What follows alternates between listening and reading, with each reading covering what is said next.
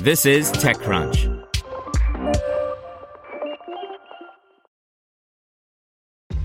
This episode is brought to you by ShipStation.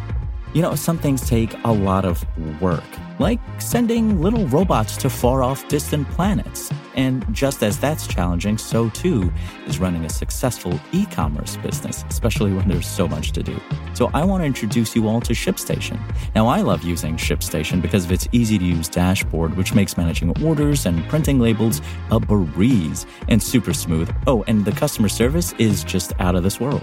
It's exactly what you need to help grow your business. Sign up for your free 60-day trial at shipstation.com/technews. That's shipstation.com/technews. Brought to you by Quip.